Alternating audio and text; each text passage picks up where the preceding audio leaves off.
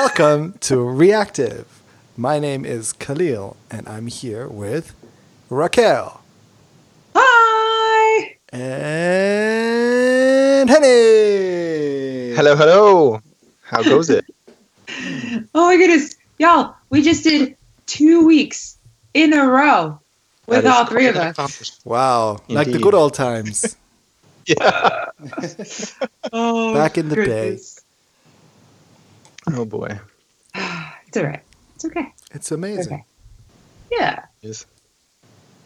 So what's going on? How are y'all doing? Very good. I did something fun this weekend. I went to Miami and did some brewery tours, which was freaking awesome. So there's all these microbreweries, and you can just go there to their tap room basically, and at designated times they have tours and they show you the facilities, which is really, really neat. But in one of these tap rooms, I noticed a big screen TV on the wall, and I think I've talked about this before, but there's this app called Untapped, and it's a bit strange. Basically, it lets you track your the beers that you drink. You can rate them and record all kinds of stuff with them. It's basically like Foursquare for beer, whoever. Maybe you know one of the two. But anyway, this project or this app started several years ago as a side project of a beer enthusiast and a developer, or both. I don't know. So they just built this app, and it's sort of exploded, and they kept it as sort of as a side project. And a little while ago, they got funding or they got bought out, and they started doing, massive development on it. You can really tell that they sort of put some resources behind this, because it went sort of from an okay app that had, various issues and certain problems to a pretty polished thing now. And what they've also done is they've expanded into the business side. So not only can the beer nerds check in and do, their thing and see what's trending in the area, etc. They've also expanded this to basically let the breweries sort of build out their own brand inside of this ecosystem. And one of the things is, I guess, they can publish or keep up to date their current menu. And there must be sort of as a sort of an added benefit or part of their package, they provide a dashboard that's customized for you. And so they had this huge giant TV on the wall that at first just looked like, oh yeah, it's just, their menu. Cool to have it on a screen instead of like most of them have it sort of on chalkboards or whatever. But then then I saw, like, after a little while, these messages constantly popping up at the bottom. You could basically see the various people that were there checking in their beers, and it would show up. And then I saw that it's basically, at the bottom is powered by Untapped. And so I just found that hilarious because, here I'm sitting drinking beer, also, a developer, and thinking about, okay, all this API stuff going on in the background and what they've built out from the technology standpoint, and just sort of basically kept the whole thing, like it started out as beer nerds and developers building something, and it sort of stayed that way, but now it's way more high tech. And it's just, to me, I don't know, it was just weird to see that they've basically occupied this space now that they're selling dashboards, or the service essentially, that you can customize your menu and see the people that are in your bar checking in the beers. So I thought that was kind of hilarious. Anyway, that was the tech tie-in for the story. So is it like Pokemon Go or something? No, it's essentially just, okay, I had this beer. This is my rating for it. You can, if you want to, check in a picture with that. So you can take, I don't know, whatever, and then put notes in there. And that basically you have friends, like the guy that organizes ScriptConf. Yeah, Stefan Baumgartner. Yeah. There you go. He's like, yeah, he's been doing this for years, and I talked to him about that as well when I met him. And so basically, he's a friend of mine on the app, or in this system.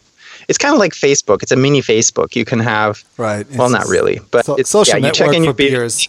Exactly. So your friends can like toast you and stuff like that, and then you can create wish lists and stuff like that. So, very nerdy. Anyway, Miami was awesome, and I used an Uber competitor. I used Lyft. So Yes, yeah, you did. Thanks for the coupon, Raquel. You're welcome.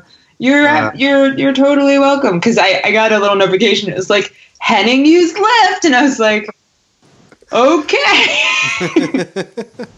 But so I looked at the pricing and how that works. I don't know how those guys make money though. Like they're putting miles on their own vehicle, right? Mm-hmm. And it's like we had several rides that were about half an hour, and it's like $11. What? Nothing. Yeah, how is that even possible? And then you give a I don't know, $3 or $4 tip, but that's like that's not a great deal for the driver. I feel like. No, I think I would agree with that. Yeah, I don't know. That's. They take like a service charge out of that, right? And then a certain amount goes to the driver. I have no idea what the split is, but that's not great. I mean, maybe I guess it always depends, right? If you did nothing before, or you still, but you have to factor in the cost of your vehicle, because that's not nothing, right? You're actually like destroying your car all day long, getting tons of miles in there. And that costs something as well. So it's not like whatever's left over from your cut is not pure profit. You have to factor in your vehicle. So interesting. Anyway, that sort of was odd, because that, it was a good deal for me, but well, okay. So I will ask this, like, I wonder if Lyft is maybe new to Miami, and that's why prices were a little bit lower to try to get people to use Lyft instead of their competitors. I know that happens sometimes. Like they'll just lower the prices. It's a promotional thing. Maybe. Yeah, or another thing that could be happening is I don't know. I remember seeing an article at some point. I'll have to dig around the internet to find it, but it basically was like, there's no way people are making reasonable amounts of money on Uber and et cetera. Like there's just no way, because no one's paying for your gas. No one's paying for the, maintenance on your car. And like car insurance, none of that is covered at all. So, driving somebody around, I don't know. And then there's also all that time that you're not driving people around. Like if you're just kind of driving around waiting for somebody to come, waiting for somebody to call you, like, I don't know. Yeah. So, I discussed that with my buddy that we went down there, and it's like, how are these guys making any money? But, oh well. Anyway, so that was lots of fun. If you ever get to Miami, it's pretty cool. Just don't drive. That's a lot less stressful. Yeah, I've been to Miami twice. I don't think I look good enough for Miami, to be honest with you. It's people are very conscientious about how they look. Yeah. And the cars, oh my God, it's ridiculous. The amount of money that's down there is utterly insane. It's ridiculous. It's ridiculous. Bentleys and Lamborghinis all over the place. It's insane. I listened to Will Smith's Welcome to Miami song the other day. So there you go. Yeah, it's eerily accurate. Cool. Yeah, I don't think that I couldn't do anything with this app, because my taste in beer is extremely limited. Like I really hate those all like this weird ale, pale, dale, whatever's all these weird flavors, and it's I can't. I just can't. Somebody had a peanut butter stout the other. I was like, "What is this?" Are you crazy? A jalapeno no. pale ale. I was like, Exactly. And this beer is great. It tastes like flowery. And I'm like, what? Go away. Just give me a normal, like, well, what I've sort of set on now is I like the IPAs, which I know you can't stand probably, but and then I hate them. Totally. This new trend now is they're basically taking whiskey barrels or barrels of all sorts that have been, that have had whiskey or bourbon or something like them in them for like years, and they then age their stouts in there. And I have to say that is actually really good. At least I like it. I'd rather drink the whiskey. I'll have the whiskey. Pass me the whiskey and then do your thing with the beer in there. Yeah. Well, the process was really interesting. I mean, it's also automated. There's certain things by hand, but everything, all the temperatures, the whole thing, the system is full of sensors and basically driven or controlled by computer systems. Are you using Gulp for it, or? I don't know about that. NPM scripts. Yeah. NPM run stout storage. I don't know. I'm gonna admit that ever since living in Germany, I personally feel that beer should be made with only 4 ingredients, maybe 5 if it's a Hefeweizen, and that's it. There you go. I'm Those a are the purist. 4 ingredients. Yes, they don't vary that much. You just can change the what do you call it, concentration, I guess, of certain things. Right. But right. I'm a purist. I'm super hardcore. Just anyway. Yeah. So, yeah. If I had Untapped, there would only be like 2 beers like constantly being put in. It's super boring. Yeah. So there you go. Cool. What else is going on? What else is going on? So SoundCloud is apparently still dying or not dying. It's not so clear. SoundCloud has been... so Chance the Rapper apparently called SoundCloud and tweeted on Twitter, I'm doing something with the SoundCloud thing, whatever that means. And some other artists put some songs on SoundCloud in order to get more attention to SoundCloud. I don't know, but it doesn't make a lot of sense. Apparently, TechCrunch was covering this quite extensively, and it seems like in what they found out through leaks of some sort is that SoundCloud bought themselves a little bit more time through the layoffs, but it does not look that great, apparently. And it's interesting because there were multiple companies that were talking to SoundCloud about acquisition already. Apparently Spotify, I think Deezer, Twitter apparently also talked to them at some point, but they all backed off. And I've heard that before too. Like all these companies, they backed off because, and what the press is saying is it's because the business just doesn't look good enough. Like there's no long-term, viable business going on. So, so we'll see what happens with SoundCloud. Still doesn't look that great. Yeah.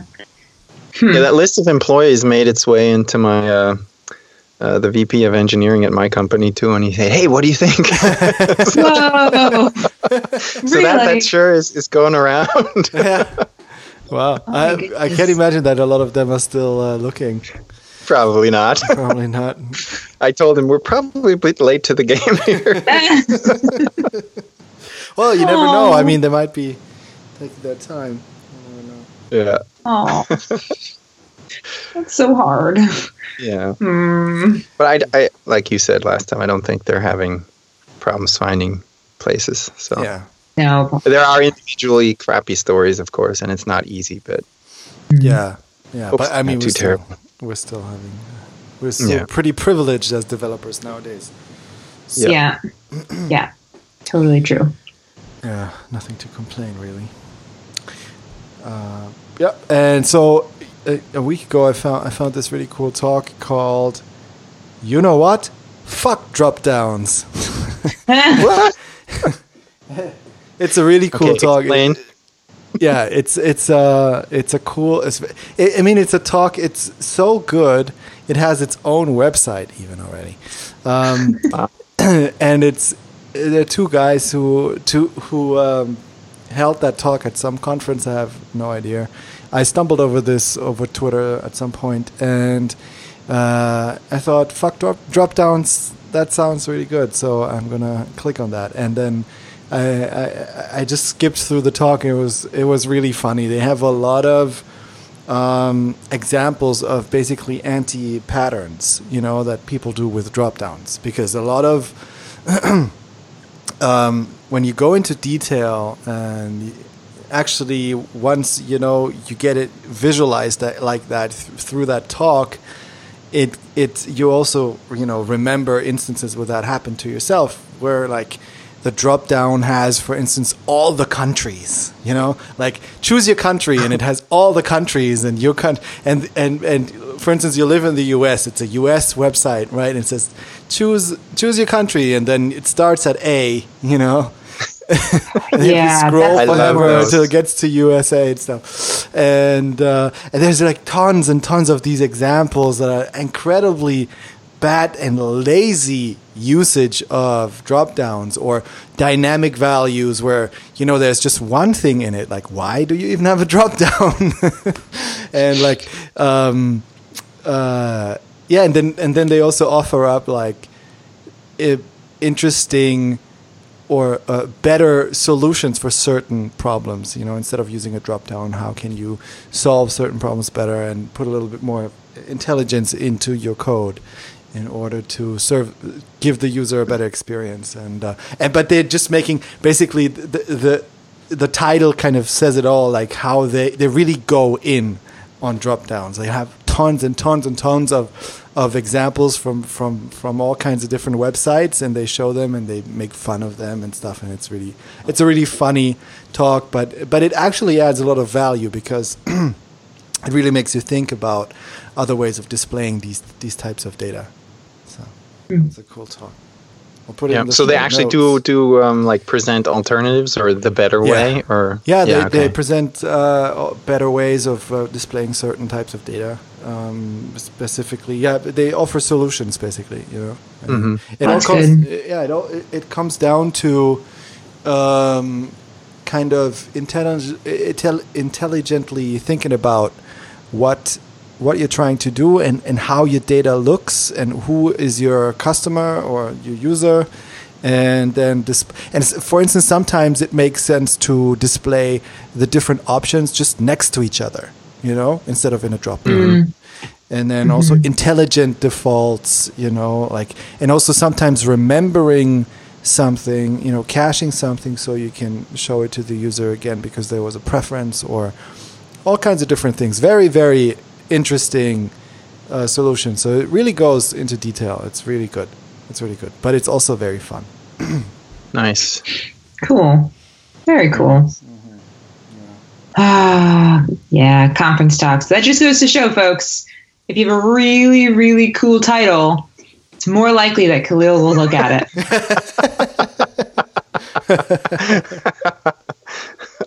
That's right.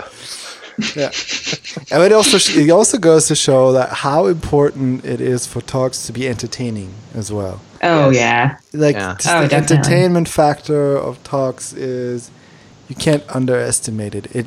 A good talk has to be entertaining as well as informative, and it's super hard to do that if it doesn't come to you naturally. Yeah. I mean, I think it is possible to learn how to create an entertaining talk, mostly because like entertainment it's not a one size fits all sort of thing, right? Like some people can be entertaining in how they present, like just their like body language and the tone of their voice and all that stuff. Some people are really entertaining by like being funny. Some people are entertaining by having really cool slides. So there's lots of different ways of being entertaining.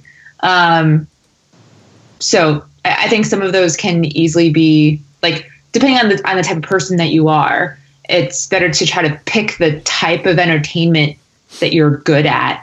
But that's, I think, one of the hardest things about being a speaker is finding your voice, finding the way that you are entertaining. Yeah. Because so many people try to be funny, for example, and it's so obvious that they're trying to be funny, and you're like, you're not funny. I'm familiar with a few speakers who like are just dead set on being funny, and they're so not funny. And it's gotten to the point where if I ever see them at conferences, I'm like, well, gonna go to the other talk or go find a coffee. It's so bad. It's so bad. I don't even drink coffee. Yeah. And what I also don't like is when it has become so commonplace to use GIFs in your talks, then it's people who can't use them properly as an emphasis, where it's funny or something, it gets a reaction. That happens too often because everybody has done it, or some notable people have done it in a really, really effective way where the GIFs really brought a point home or something and had an audience laughing or reacting. Then, and it has become like a cool thing to do. I think it just like everybody just does it. And then also a lot of GIFs get reused and then just with some people, it doesn't fit to their presentation style at all. And then when the GIF comes on, it just is weird because then they stop talking for a little bit to let the GIF kind of do its thing, but it doesn't work and nobody's reacting. It's just weird. Yeah, I think it's really. But I think what's catching on now is that people are a little bit more careful with the GIFs that they choose. And it's has become some sort of a visual language now, where it doesn't have to be a joke necessarily. It's just something that people use, but people are a little bit more careful with what they choose and how many they choose and all this stuff. I think it's getting a little better, but there was a time where like people had their slides full of GIFs, and it was just like, yeah, okay, it's a GIF, go on. I don't want to see this. Yeah. Yeah, well, conference speaking is hard. Very. But worth it, I think. Yeah. So, remember Google Glass? Yeah. Yeah. Yeah. Yeah. It's back. I know. I have a pair on right now. I'm just kidding. No. It's back. So apparently, Google Glass, the Google Glass team, for those of you who may not be aware of what Google Glass is, basically the idea was like these glasses that you could put on, and you would have this tiny itty bitty screen in the top corner of one of your glasses, and you could like look at the internet while you were driving and then get into car crashes or something. And so it didn't really do that great. People were like really kind of weirdly not that excited about it. And then people who wore it, especially in the Bay Area, like you could tell who was trying to be cool and who wasn't. And it was just a little awkward. Needless to say, it didn't quite take off. And a lot of it, I think, is because they didn't really know what people would use it for. And so people had to kind of figure it out on their own or whatever. And it was actually pretty expensive. It was $1,500 for a pair. And so it wasn't really something that just anybody could have. It had to be mostly just devs. But sometime around, I don't know, about January 2015 is when they kind of disappeared. You can still see some every once in a while, but Google has brought them back after doing a bit of research to find out how companies might use them. And so they have talked to shipping companies, hospitals, companies that they basically use their hands a lot. but might need more information than what they can very easily grasp. So if, for example, like you're a shipping company, they cite DHL as an example. If you're a person who's delivering packages, things like that, it might be actually really useful to have a sense of, okay, we'll drop this package off there, drop this package off there, and blah, blah, blah. So they don't have to keep checking their, paperwork or, iPad or whatever. Surgeons can use it to kind of get information about anatomy while they're doing surgery, or they can capture information about their patient while they're having a consultation or whatever. So they basically called it Google Glass Enterprise Edition. And yeah, so it's returned. So it didn't actually go away then, right? They just sort of rolled out or rolled back or shut down the public or consumer facing part of it, right? Yeah, I think that's exactly what happened. I think people were like, this is not really working. And they were like, yeah, you're right. And then they probably had a back room where they're like, no, we still believe in your Google Glass. You can do it. You can do it. Yeah, because I heard I think it was a podcast. Unfortunately, I don't know which one. Maybe it was Hansel Minutes. Actually, I think it was Hansel Minutes about this particular topic, in that, at the time when it came out, it wasn't quite ready yet because battery life and yada, yada, yada, and all this stuff. But they have sort of quietly been working on this, exactly what you're saying, and also for tasks, people exactly that need their hands free, but that need instructions for step-by-step things. So there's some sort of company that uses it for repairs. That basically, if there's a certain set of instructions or steps that need to be followed, they basically can call this up, and instead of having to leaf through manuals, they basically have it in their Google Glass to say, okay, the next thing you need to do is this, so it's actually working quite well for them. So I thought that was cool. Interesting as well. And supposedly there's supposed to be, a lot of money pouring into this again. And so they think that this is, it didn't go away or is not going away. It's actually it's just at the beginning. So we'll see. They've said that a few times, but yeah. I mean, it's Google, so who knows? It has its applications. So yeah. So that's pretty cool. And then, did you hear about the teleported particles? Yes. What's up with that? So teleportation, right? The idea is kind of like Star Trek, where they do the little beam me up, Scotty, and then you go from a planet into the spaceship, and then you can go from the spaceship to the planet or whatever. So a few scientists in China have released a paper that said that they have teleported, and that's in quotes, a particle. And so the particle is a photon. It's not an atom. It's just a photon, which is it's a particle of light. Photons are interesting. And that they've used a quantum satellite. So it's some news outlets are saying that they've teleported an object, which is totally not accurate at all.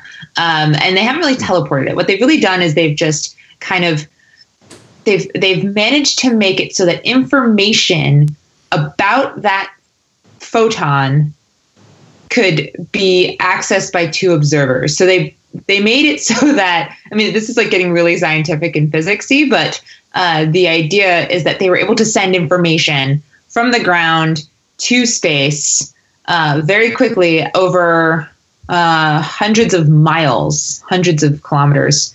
And so what that means is that there is a potential for a quantum internet. So if you think of quantum computing as being a thing that's been kind of talked about over the last several years, maybe even up to a decade, this is a quantum satellite. So we could hypothetically have quantum internet, but without any wires. So no wires, just information through the air. But so I read about this as well, and they started talking about this thing being able to occupy the same or the space in two different places or something, and string theory, and I'm like, okay, my head exploded. But what I want to know is like, okay, if it's like, how do they, even if it's a photon, like how do they know? You were saying it's not the actual photon. Like, how do they know that it went from here to there? That's what I want to know. I think they got the info. Like they sent, I don't know, they sent information or something. Let's see. Because it's a special satellite that has equipment on there, some sort of measuring device or something that can detect these things. So, but it seems very strange. I just don't understand it, I guess. Yeah, basically they claim that they could send quote unquote secrets from like the ground to the satellite. But like the thing is that normally when you send things through space, it's kind of more think of it more like a radar, where you or like a light bulb, right? When you turn on the light bulb, you can see light in a 360 or like the light is dispersed spherically around the bulb, so anybody can kind of see the light. Lasers are more interesting because you can send light from one point to another point, but it's still a cylinder of information. So anything that kind of cuts through that cylinder, you're going to see a circle or an ellipsis, depending on how you cross that beam, but it's still a beam. So it's not like a pinpoint. With quantum communication, you're actually saying from this specific singular point to that specific singular point, that's how I want this information to flow. And so anybody coming through it probably will either completely impact any communication whatsoever. Basically, if you cut through that hypothetical, like it's weird because we're thinking in three-dimensional space, right? Like spheres and cylinders. But if you think about it in just in terms of like a line, so it's more two-dimensional instead of three-dimensional, but these points are in three-dimensional space. If this is making any sense whatsoever, please tell me to keep going. I'm curious. Keep going. But basically, it's like you can send that information like without anybody else knowing about it. So let's think of it in terms of a little bit more interesting, like real world data. So a radio signal, right? You've got that antenna at the top of the building. And as long as you have a radio set to the right frequency, right? Then it doesn't matter where you are, as long as that signal can get to you, and it's going to go kind of spherically out. So you can be on any of the buildings around that building that has the antenna, and you can probably get the radio signal, right? Because it's just kind of like leaking spherically. Right. Similarly, in a laser situation, you're on a road. So anybody else who's on the road can probably get that same, like you can see the car going up and down the road. If you're on the sidewalk, you might see the think of it as a tunnel. So cars are going up and down the tunnel. If you are inside the tunnel, even if you're on the sidewalk that's inside the tunnel, you can see the cars going up and down. And they're going all through that tunnel. But if you're outside the tunnel, you have no idea what's happening inside inside that tunnel. You don't know what cars are going through. You don't know what information is being passed. So it's a more limited field of communication. In this quantum situation, what you have is basically like the styrofoam cups and the rope, right? Where like, I don't know if when you were kids or if you saw these in comics, but like you could take two styrofoam cups. A soup can. Yeah, or soup cans or whatever. And then take a string and connect it. And then like the sound will go through the string. But only the person holding the other end of the cup is going to hear you. And so that's kind of what this quantum idea allows us to have, is it's much more one-to-one as opposed to a many-to-many situation of communication. So that's what we could kind of potentially, like, we're still way far off from getting this, but it could mean like super encryption. It could mean all sorts of interesting like information science and information technology at some future point. But no beaming yet. No, and that's why it's really annoying that they're calling it teleporting. Yeah, because it's like, yes, completely we're sending misleading. the information from the ground to space, but it's really not actually, it's not teleportation. No objects have actually moved. Right.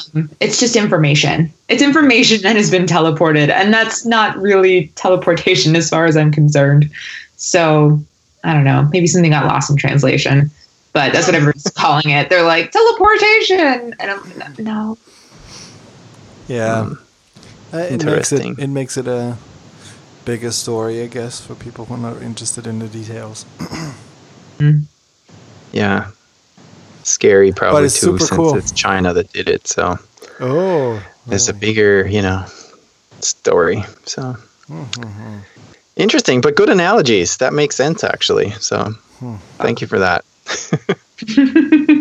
Yeah. Yeah. Very cool. Yeah. So I've been reading a little bit about development practices and processes and stuff like that, and I came across this paper about the process at Facebook. It's a little older. It's from 2013, but it was written by 3 people, and I believe Kent Beck is one of them. And essentially, it sort of talks about how Facebook does development and what kind of sort of principles or ideas they have, and some certain things of it stuck out. I mean, it's not super long, the paper, but it basically it's sort of broken down into 3 parts. The first one is sort of perpetual development, essentially stating that the Facebook as a product or as a thing is really never done. So it never ends. So there's no, like, at least on a, overall or bigger scale, there's no, okay, we're going to build feature X or product X, and we're going to do that. It's going to take this long, and then we're going to be done, and it'll be finished. No, it's like a continuously always changing thing, and it sort of gets them in a different kind of mindset. And then that sort of plays into, they talk a little bit about how they do testing and how they push new features.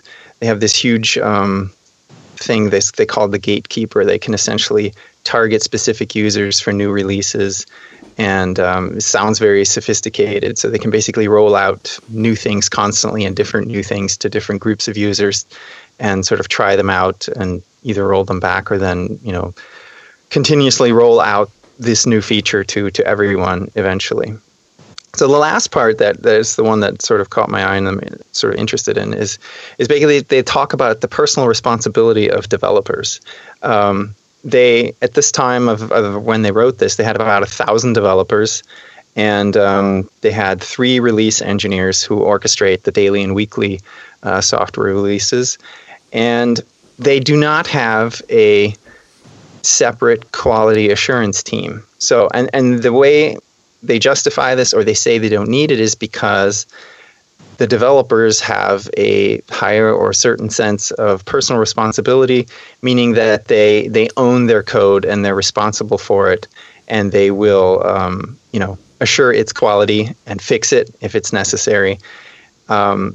So I have worked in a place where there is a dedicated quality assurance team, or was one, and I can't really agree with that statement that it makes it obsolete, or you think that if they, because I guess what they're saying is, they're trying to say is, if you had a dedicated quality assurance team, the mentality of the developer could be that, okay, I'm, going to throw this, I'm going to make this thing and then throw it over the wall and have these other guys or people basically test it and make sure that it's what it needs to be, and I don't have to be like super accurate or whatever, because there's sort of I have a safety net, right?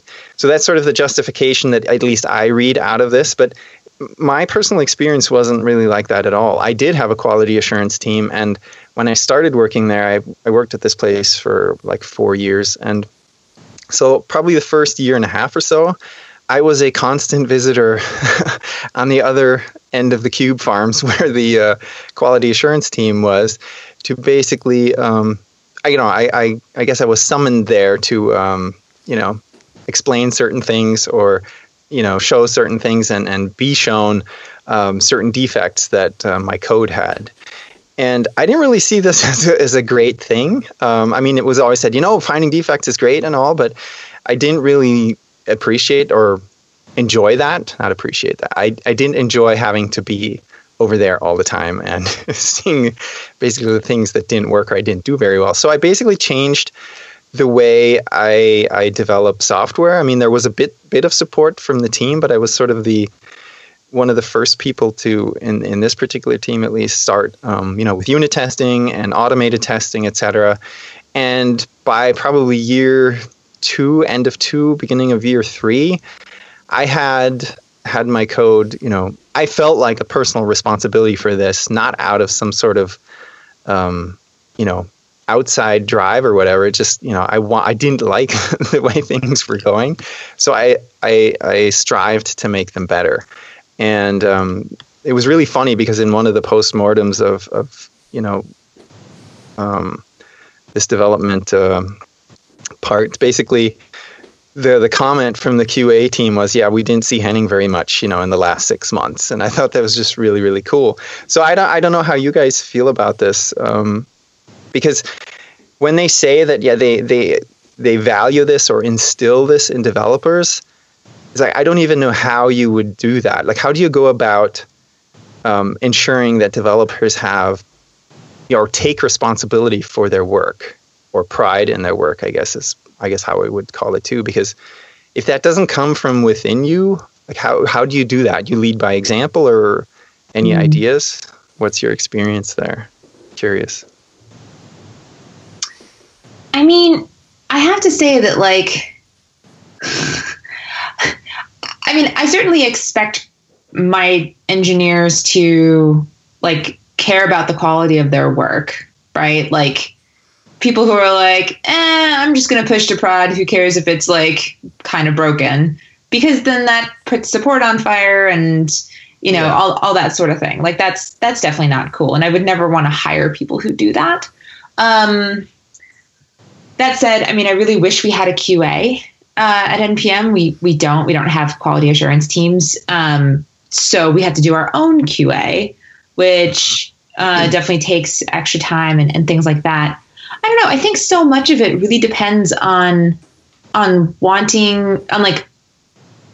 being clear about what the goal of any sort of thing is, so that everybody's on the same page, right? If everybody, there was a really cool quote I saw this morning. Let me see if I can find it.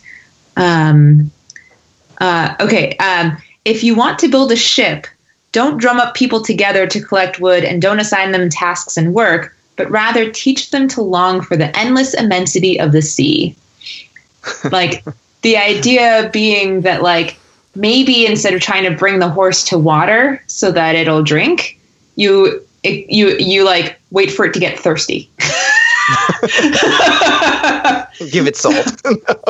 Yeah, right. Yeah, give it a super salty and super dry food, and it'll be oh my god, I'm so thirsty. Because then it'll be where's the lake? I'm going to the lake.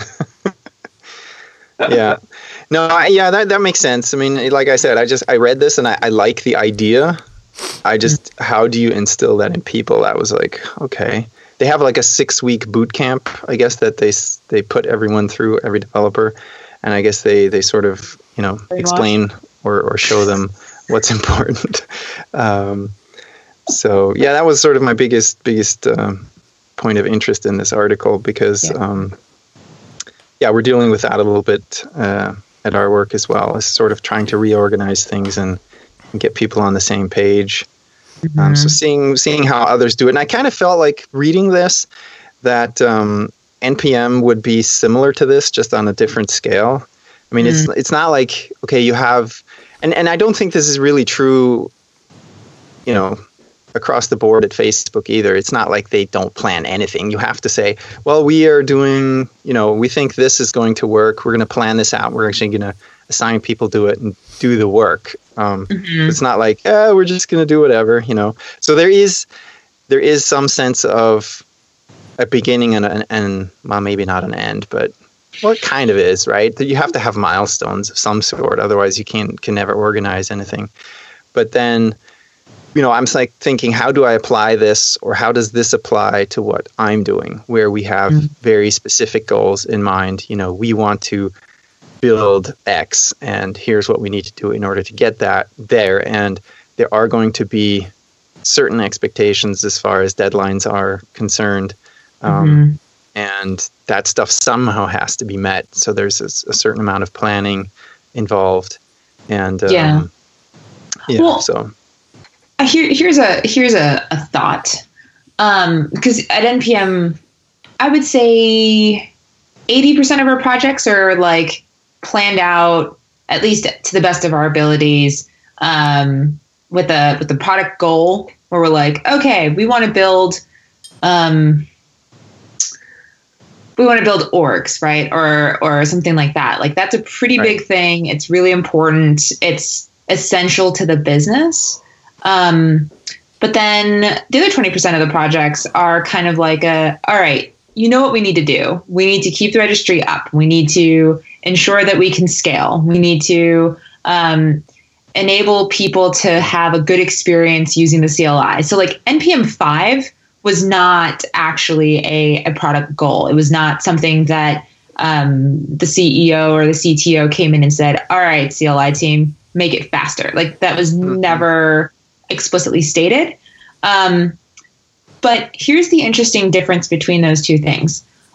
One, like when we're doing things like orgs, where we're like, okay, we have this product that we want to build and we need to send it out there because we've identified a user pain point, and we want to create a solution that, at least on some level, people will pay for, because we need the money so that we can pay for our rent and people's salaries and all that stuff, and we can grow and blah, blah, blah, blah, blah, right? So like there's an actual business need for that. And I'm not saying that there's no business need for NPM to have a really fast CLI, but it's not like the CLI does not, like people don't pay for it. And so there's no real, like any product changes that they make, that they like, make a faster NPM, all that stuff. Fantastic. But there isn't a bunch of oversight that's like, okay, if we don't do this, then we're not going to make the monies. And without the monies, we can't do the things that we have set aside for our own goals in terms of growth and sustainability and all of that. Which then leads me to kind of question, the main driver there is, how important is this to the business and how essential is it? Facebook, as far as I can tell, is never going to go away. It's never going to suddenly lose money. It's just, it's rolling in the monies. So basically whatever they want to come up with, whatever they want to build, it's like, cool, have fun, do whatever you want. It's maybe not, this is just one perspective, one potential idea of like why they might do things this way as compared to other companies. Interestingly, GitHub for a long time was really work on whatever you want, right? It was like the whole idea, the whole ethos behind GitHub as a company for the first 5 to 7 years of its existence was, do whatever you want. We trust you. We hired you, and here are all the things that we're working on. Go for it.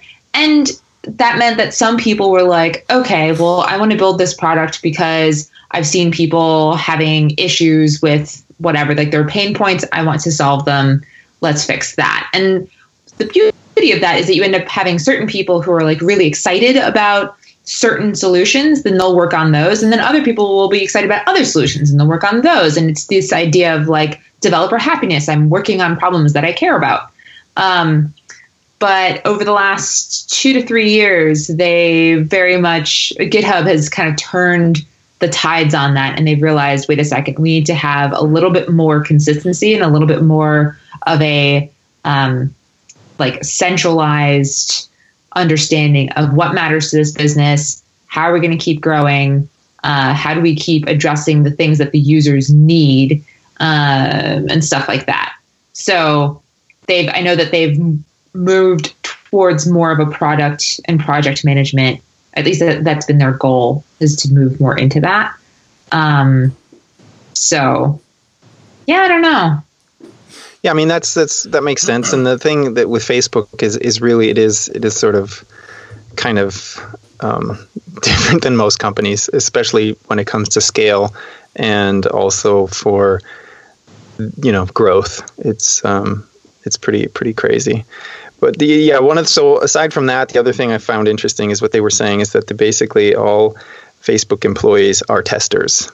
So they don't really have a separate thing, but because everybody uses it themselves, there's a lot of internal, testing as a sort of a side effect. And basically,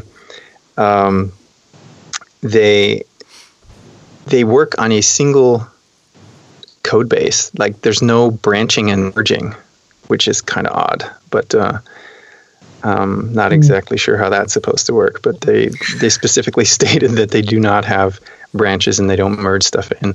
And I guess the main code base actually lives in Subversion still for various reasons. At least it did in 2013. Who knows what it is now? But 2013 was 4 years ago. Yeah, people exactly. Have started that's high school. That's ages ago.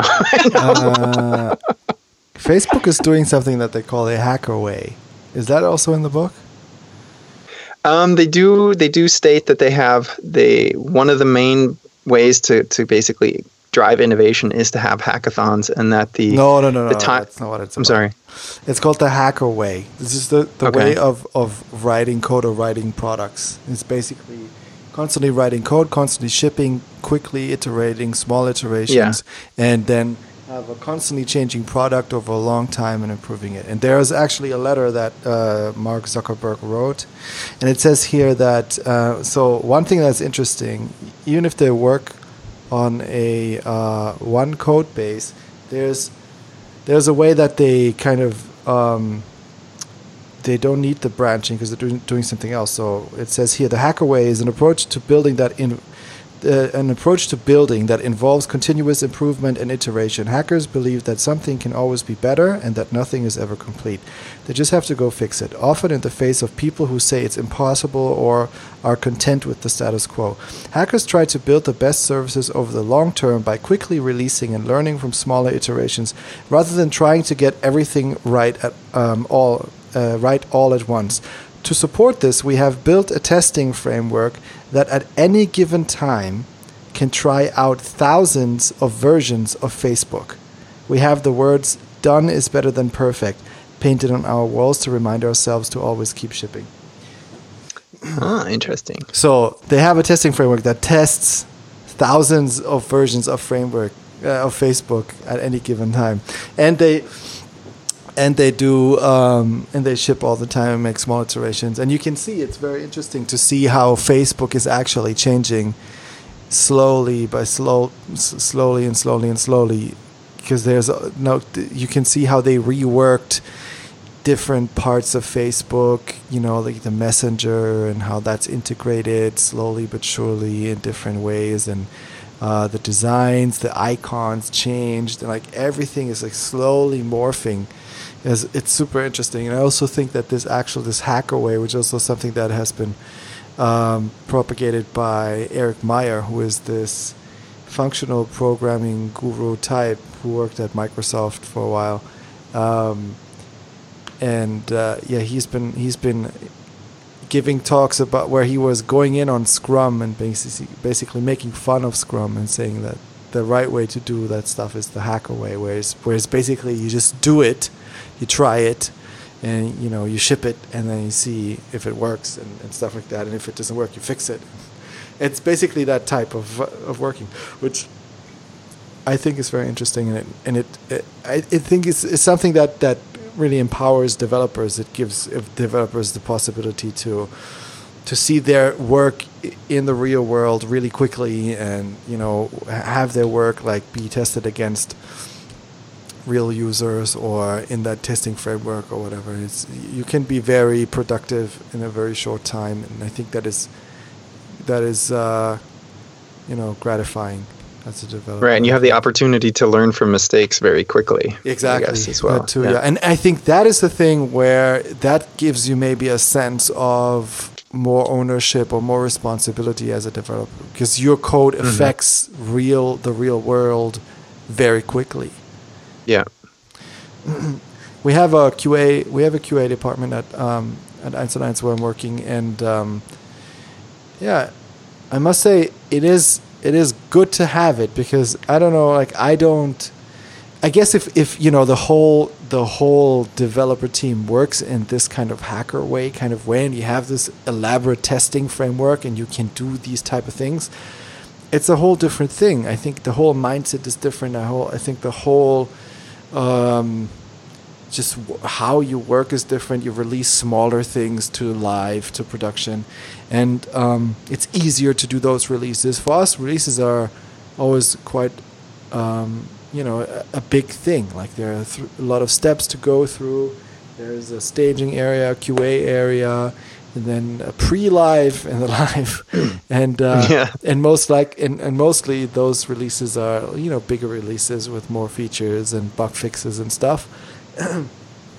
And in this case, if you do it in this way, I think it's really good to have a QA team, because they always find lots of different things that need fixing before it goes live, and I think this HackerWay thing is kind of a QA system in itself a little bit. It kind of does the job of. But does that mean that problems or defects get into the wild more often and just get fixed really quickly?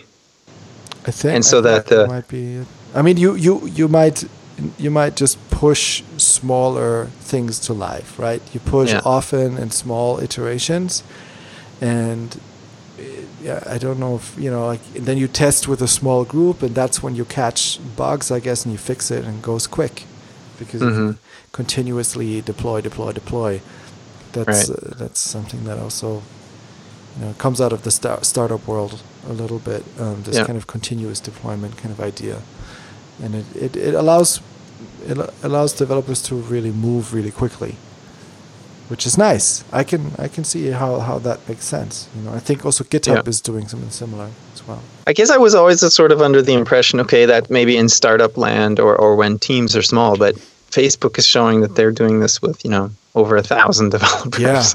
So that's pretty impressive. Yeah, but if the teams themselves are smaller, then exactly. You can do a lot more with a lot of tiny teams, because then each little team is kind of like its own little startup. Because also you have Facebook is not only Facebook. Facebook is Instagram. Facebook is WhatsApp. Facebook is something else. And wait, Facebook is WhatsApp? Yes. Oh yeah.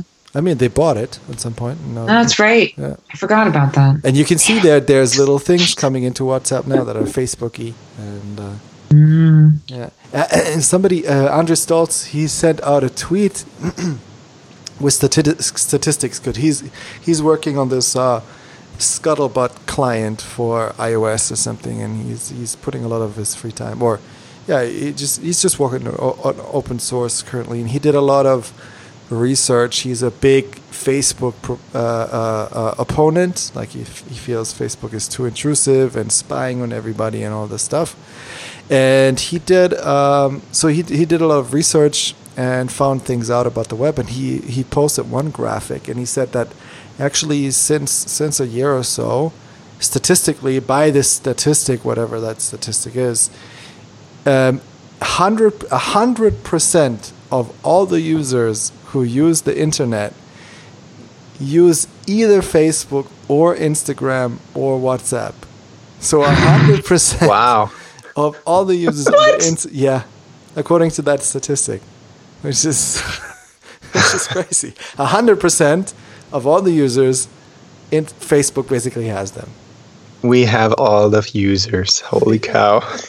No, hold on. I'm trying to think. I'm like, wait a minute. My husband doesn't have Instagram or Facebook, but does he have? No, I don't think he has WhatsApp. There's one. Does he have the internet? Is he using the internet at all? He is.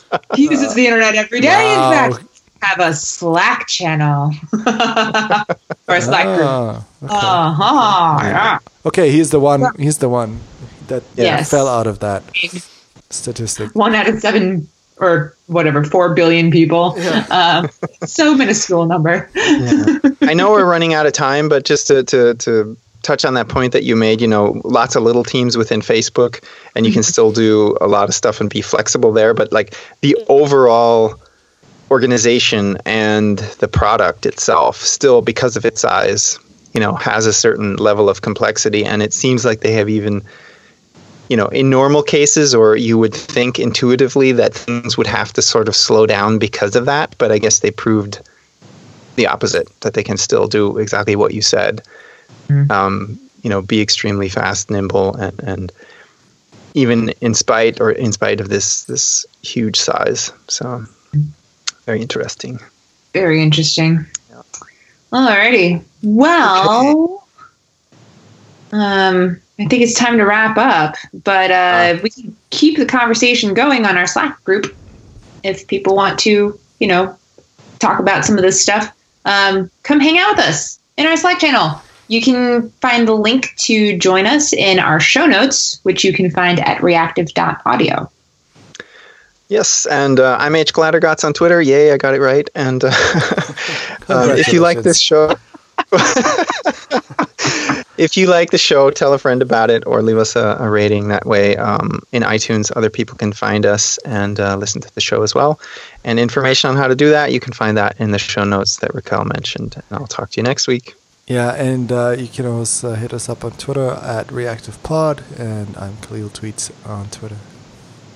And I'm Rockbot on the Twitters, and sometimes I check it out every once in a while. But I'm always in the Slack channel, so, come hang out, come chat. All right, everyone. Bye. Bye.